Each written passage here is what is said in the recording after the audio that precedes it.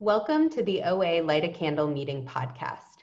Visit our website at oalaig.org, where you will find several speaker feeds with over 800 speaker files, forms for ordering CDs for these speakers, and a place to donate to keep this special service active. The opinions expressed on the Light a Candle podcast are those of individual OA members and do not represent OA as a whole. I would now like to introduce our speaker for tonight, Frances. Thank you. Who is the timekeeper? I am. My name is Arlene. Hi, Arlene. Hi. Can you give me a warning at each 10-minute increment? Happy to.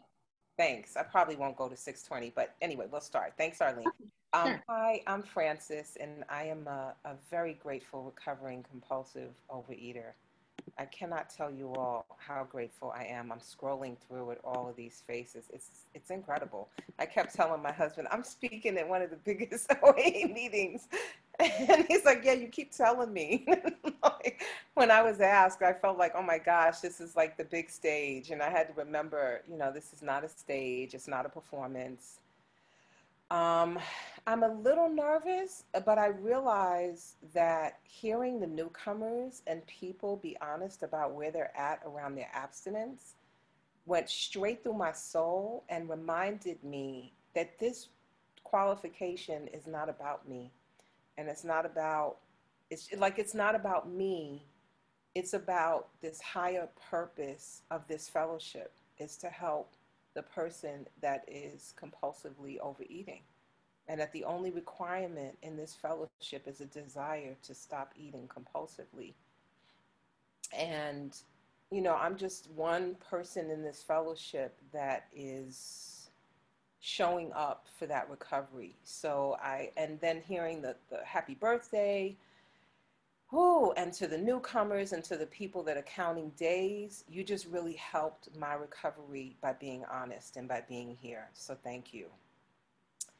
And I've been thinking a lot about what to share. Not a lot, but, just sort of like, well, where was my recovery? How did I get here? Where am I now? And I will start.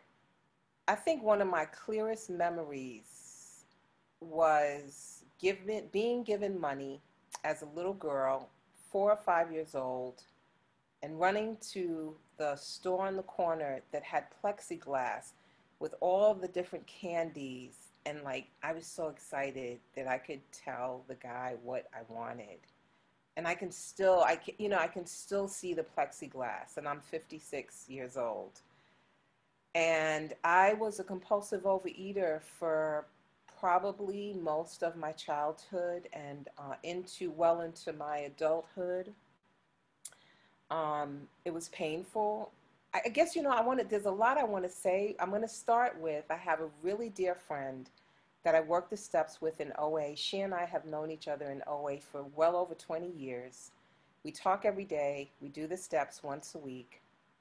And she told me about this podcast. And, she's like, check this out. And then I became completely addicted to them. It was the only thing I wanted to listen to in my car in LA, where we're always, I'm always on the road. And so it's wild for me to be here. It's so wild that this thing that I've listened to, and I've been so gripped by these stories that people have told.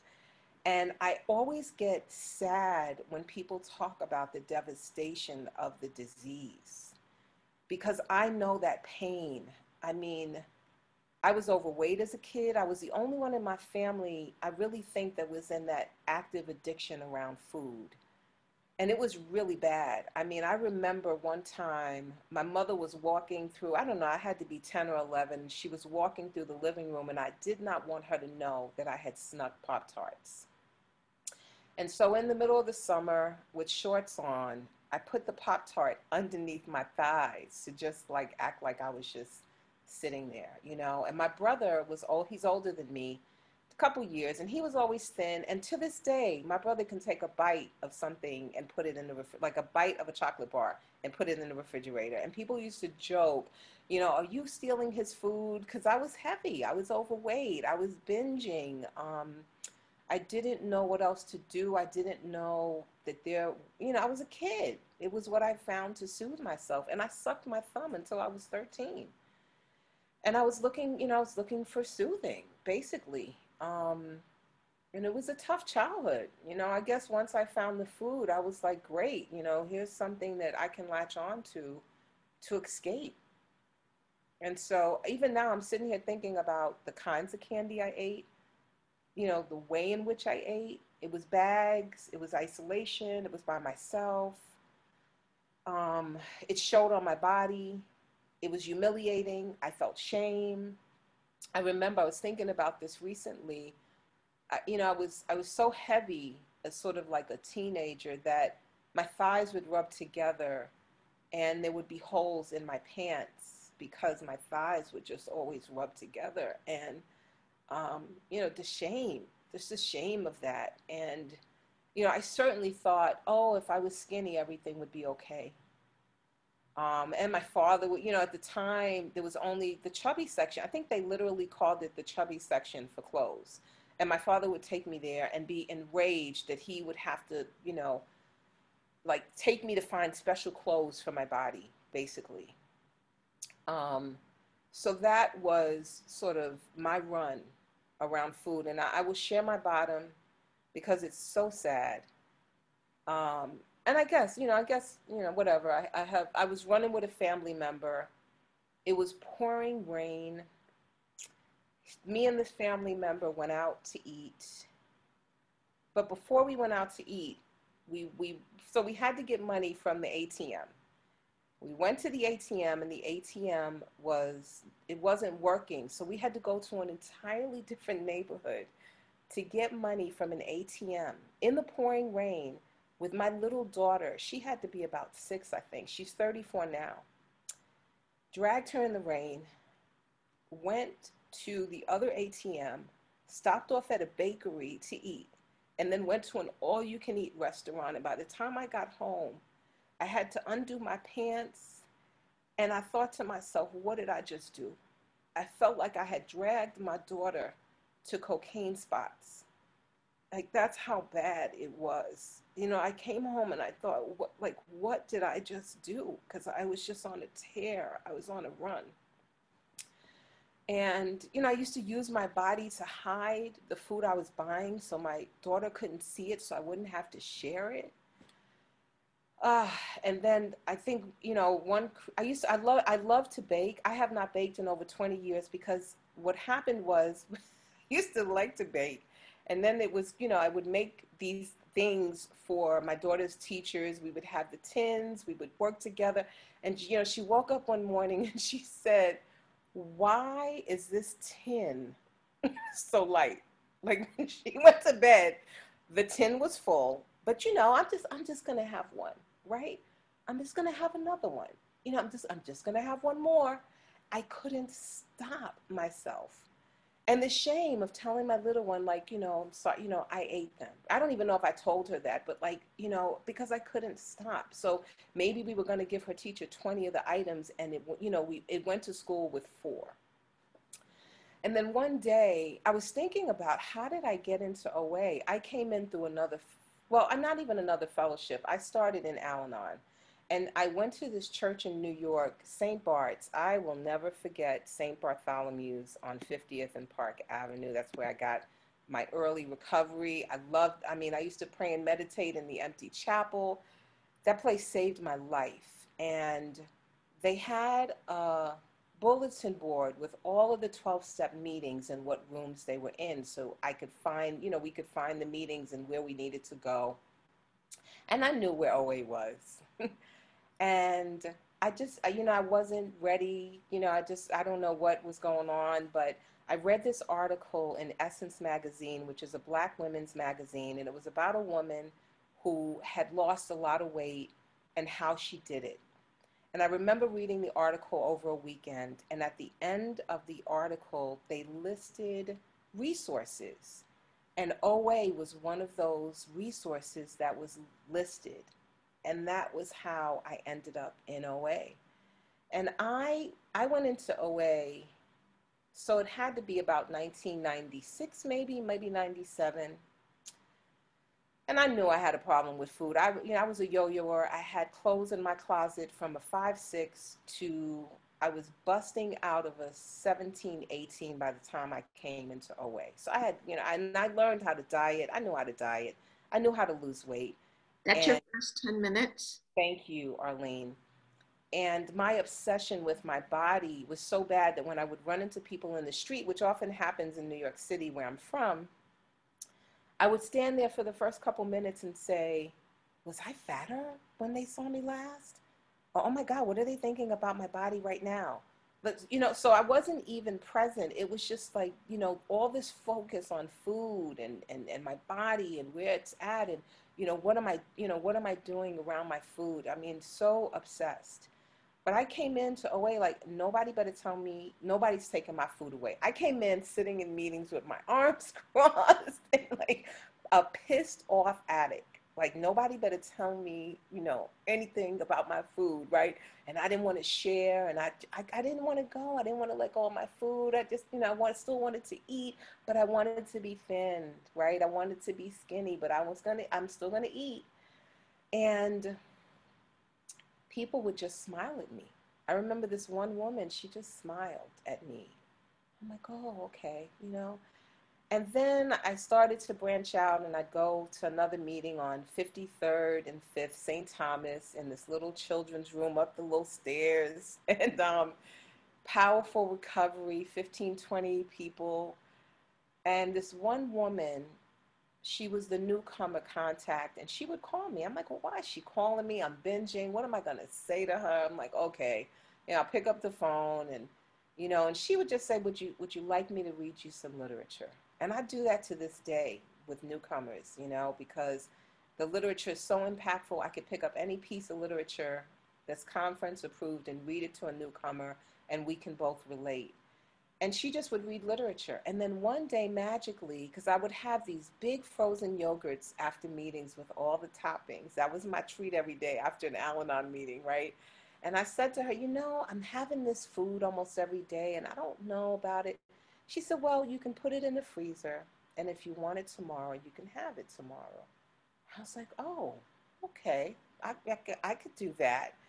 And she helped me to put down this thing that I felt like I had to have every day. And I was certainly doing it out of wanting to stuff my feelings.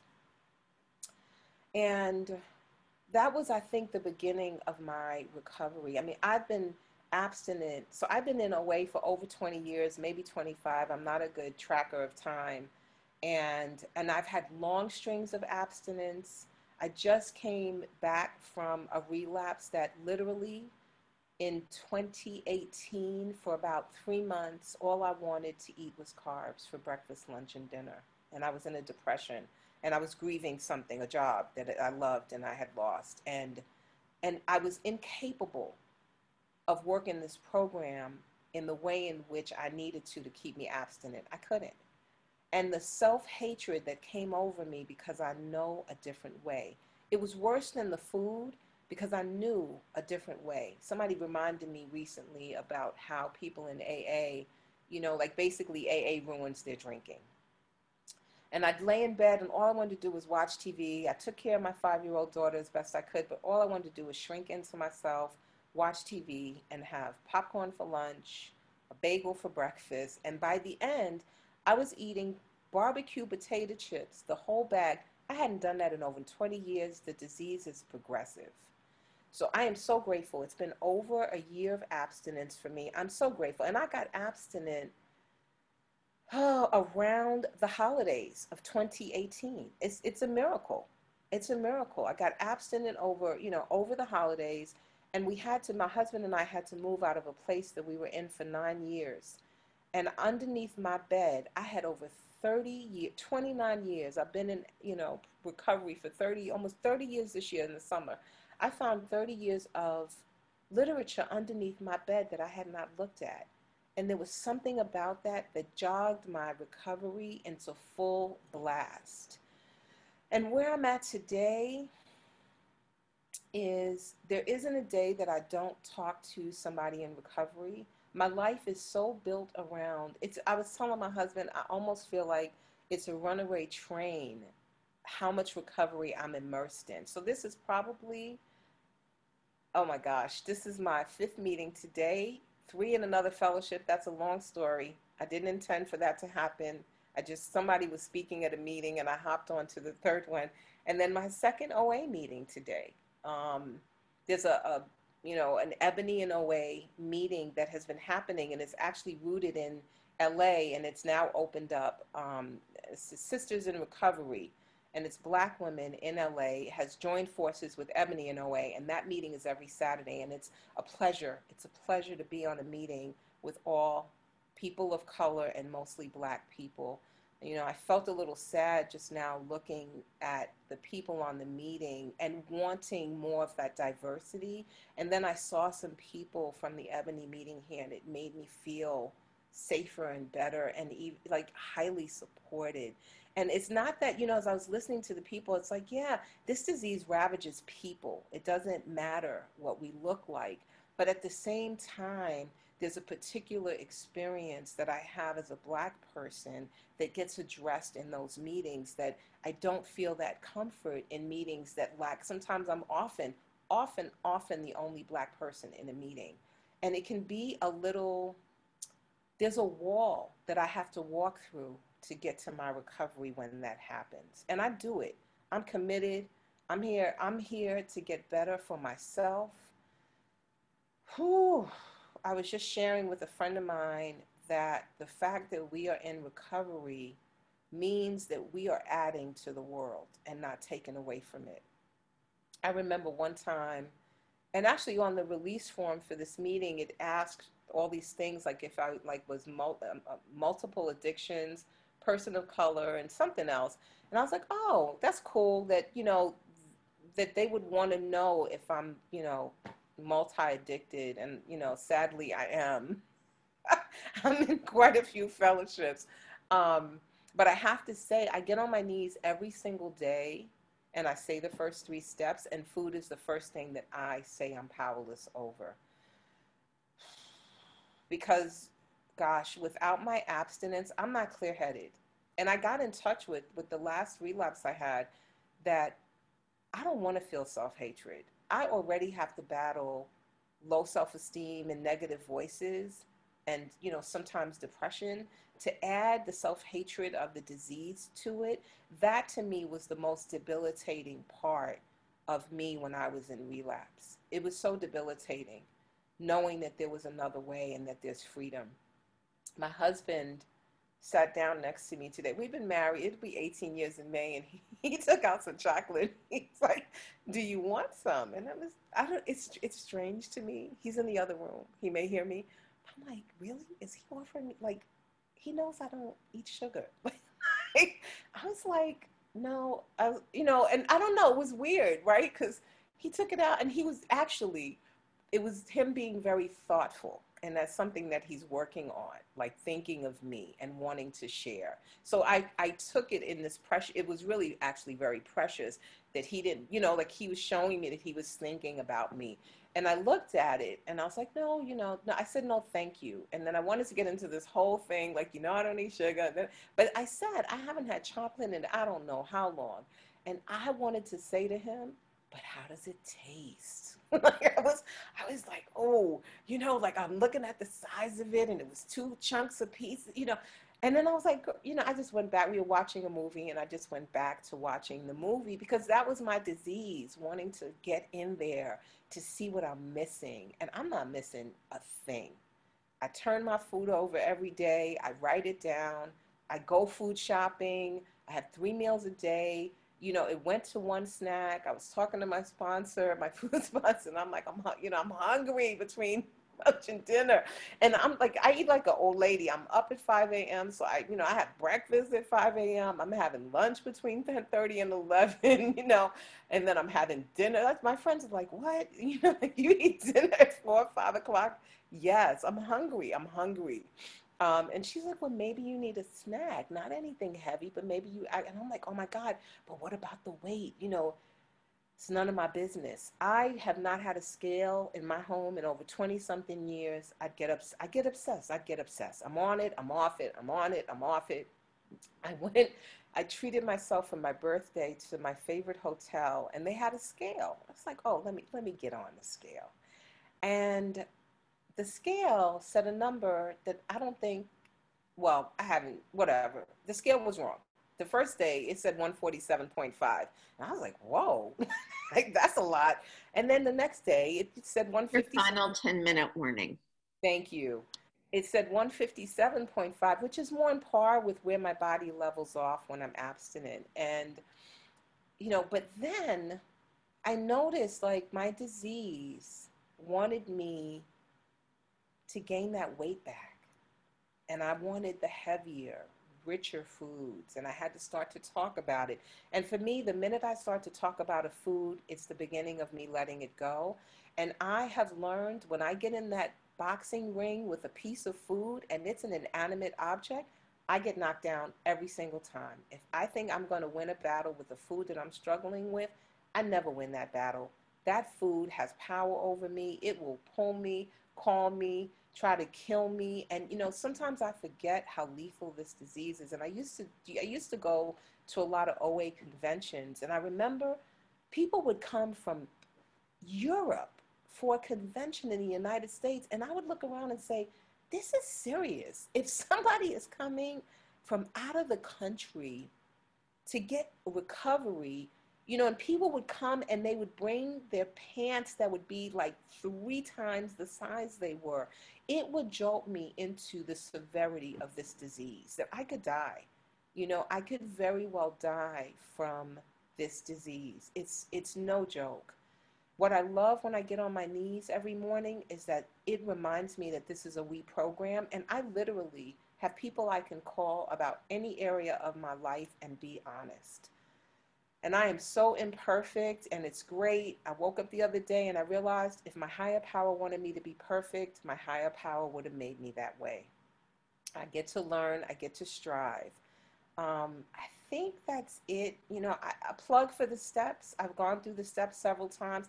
I don't know how many 4th steps I've done. I love me a resentment that I can nurse, and I love seeing what's underneath that resentment, the fear or the this or that. And it's like, oh, that person doesn't really have power over me, but the resentment will make me feel like somehow that person has power over me.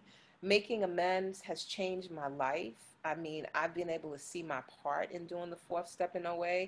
Like when I did my first 4th step in OA, I just saw the big letter V over it, victim. Like I really felt like all these people had done me wrong, and I was, I really saw this pattern that I had. And it's just helped me. I remember after I did my 4th step, somebody looked at me and said, you look lighter. And I was like, yeah, I gave it, did my 5th step, Oh, yeah, a plug for the steps, a plug for making 2-3 calls a day, a plug for calling newcomers, a plug for picking up the phone even when I don't want to, a plug for prayer and meditation, a plug for getting on my knees. I still learn. I'm in the middle of my 8th step now. I never spent so much time on 6 and 7 before, where I really learn more about humility, that it's not about low self-esteem and it's not about arrogance, that it's okay for me to say and think well of myself, and that I'm a representative of God. I'm a representative of the program. And I want to say, every meal, this is the other thing that I'll share, and this is the last thing I'll share before I stop. At every single one of my meals, I pray that it's enough, because I'm an addict, and no matter how much food is on my plate, I get scared it's not going to be enough. I pray that it's enough. It's always enough. It's always enough. And I pray for the addicts. I pray that pain of being in the addiction and what it'll do is so painful. And I'm so grateful that there's another way. I'm so grateful. I'm so grateful that this program, I'm just thinking like, Dr. Bob and Bill W. And, I remember when I first started reading the Big Book, I know I said I would finish after that last thing, but I guess I have one last thought. That I thought like, oh my gosh, I can't believe these like white men. And at the time I was in my 20s, these older white men could understand me, and like get the sense of me. And it's powerful. And I think some of it is just not even just addicts. I think some of it is just human nature. But I think for me as an addict, it's like I take it to, another extreme, my stuff. And oh, I'm so grateful. You're looking at a really grateful, compulsive overeater. I could not do it alone. I'm grateful for everybody being here. And thank you so much for listening.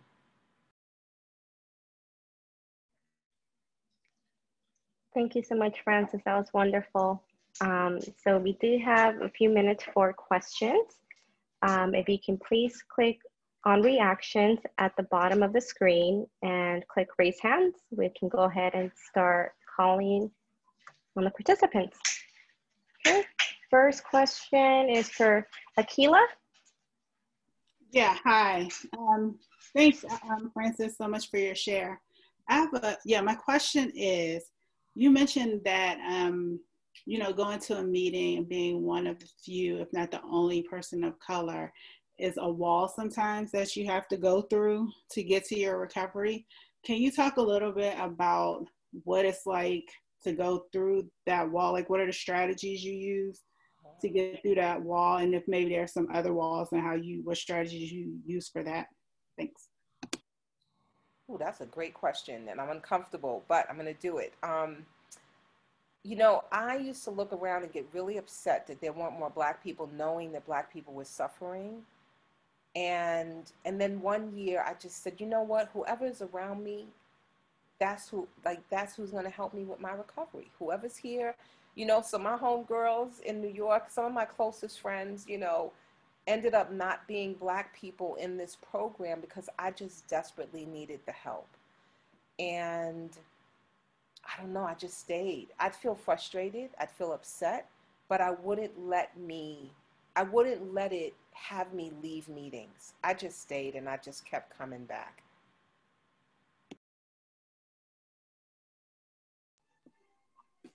Thank you. Deanna? Thank you, Deanna, compulsive overeater. Thanks so much, Frances. I just wanted to know, as far as the relapse that you came out of last year, is there anything that you would do differently, you think, in your program, or that you do differently this time around, you think that could prevent the relapse from happening again? Did it kind of change your program? It absolutely changed my program. It showed me that I cannot do it alone and that I need safety nets to help me to stay abstinent. So my girlfriend that I speak to every day, I literally try to make sure that she and I connect every single day, and I know I can be honest with her about my food. And it showed me that I have to turn my food over every day. I can't be trusted to do it on my own. It showed me that I have to hustle for this recovery. I can't lay in my bed and watch Netflix and eat carbs. It's not going to come that way. I have to hustle. And I do. I hustle every single day for me to be abstinent. So even me getting on my knees every day and saying the first 3 steps and praying at every meal and trying to call 2 to 3 people a day and staying connected, all of that, and me working the steps again, all of that, and making 2 to 3 meetings a week, at least, sometimes in a day. All of that and reaching out. One of the big things that I've done in COVID is when I hear people are struggling, I reach out to them in a meeting. Like I say, oh, this person's struggling. Let me make sure that they feel connected so they don't have to pick up. That's helped my program. Thank you. And Sarah J. Hi, I hope you can hear me okay. Am I breaking up? Great. Frances, thank you so much for your recovery. I wanted to ask, when I came into these rooms, I didn't have a higher power, or if I did, it was just what other people think of me and my resentments. That was my higher power.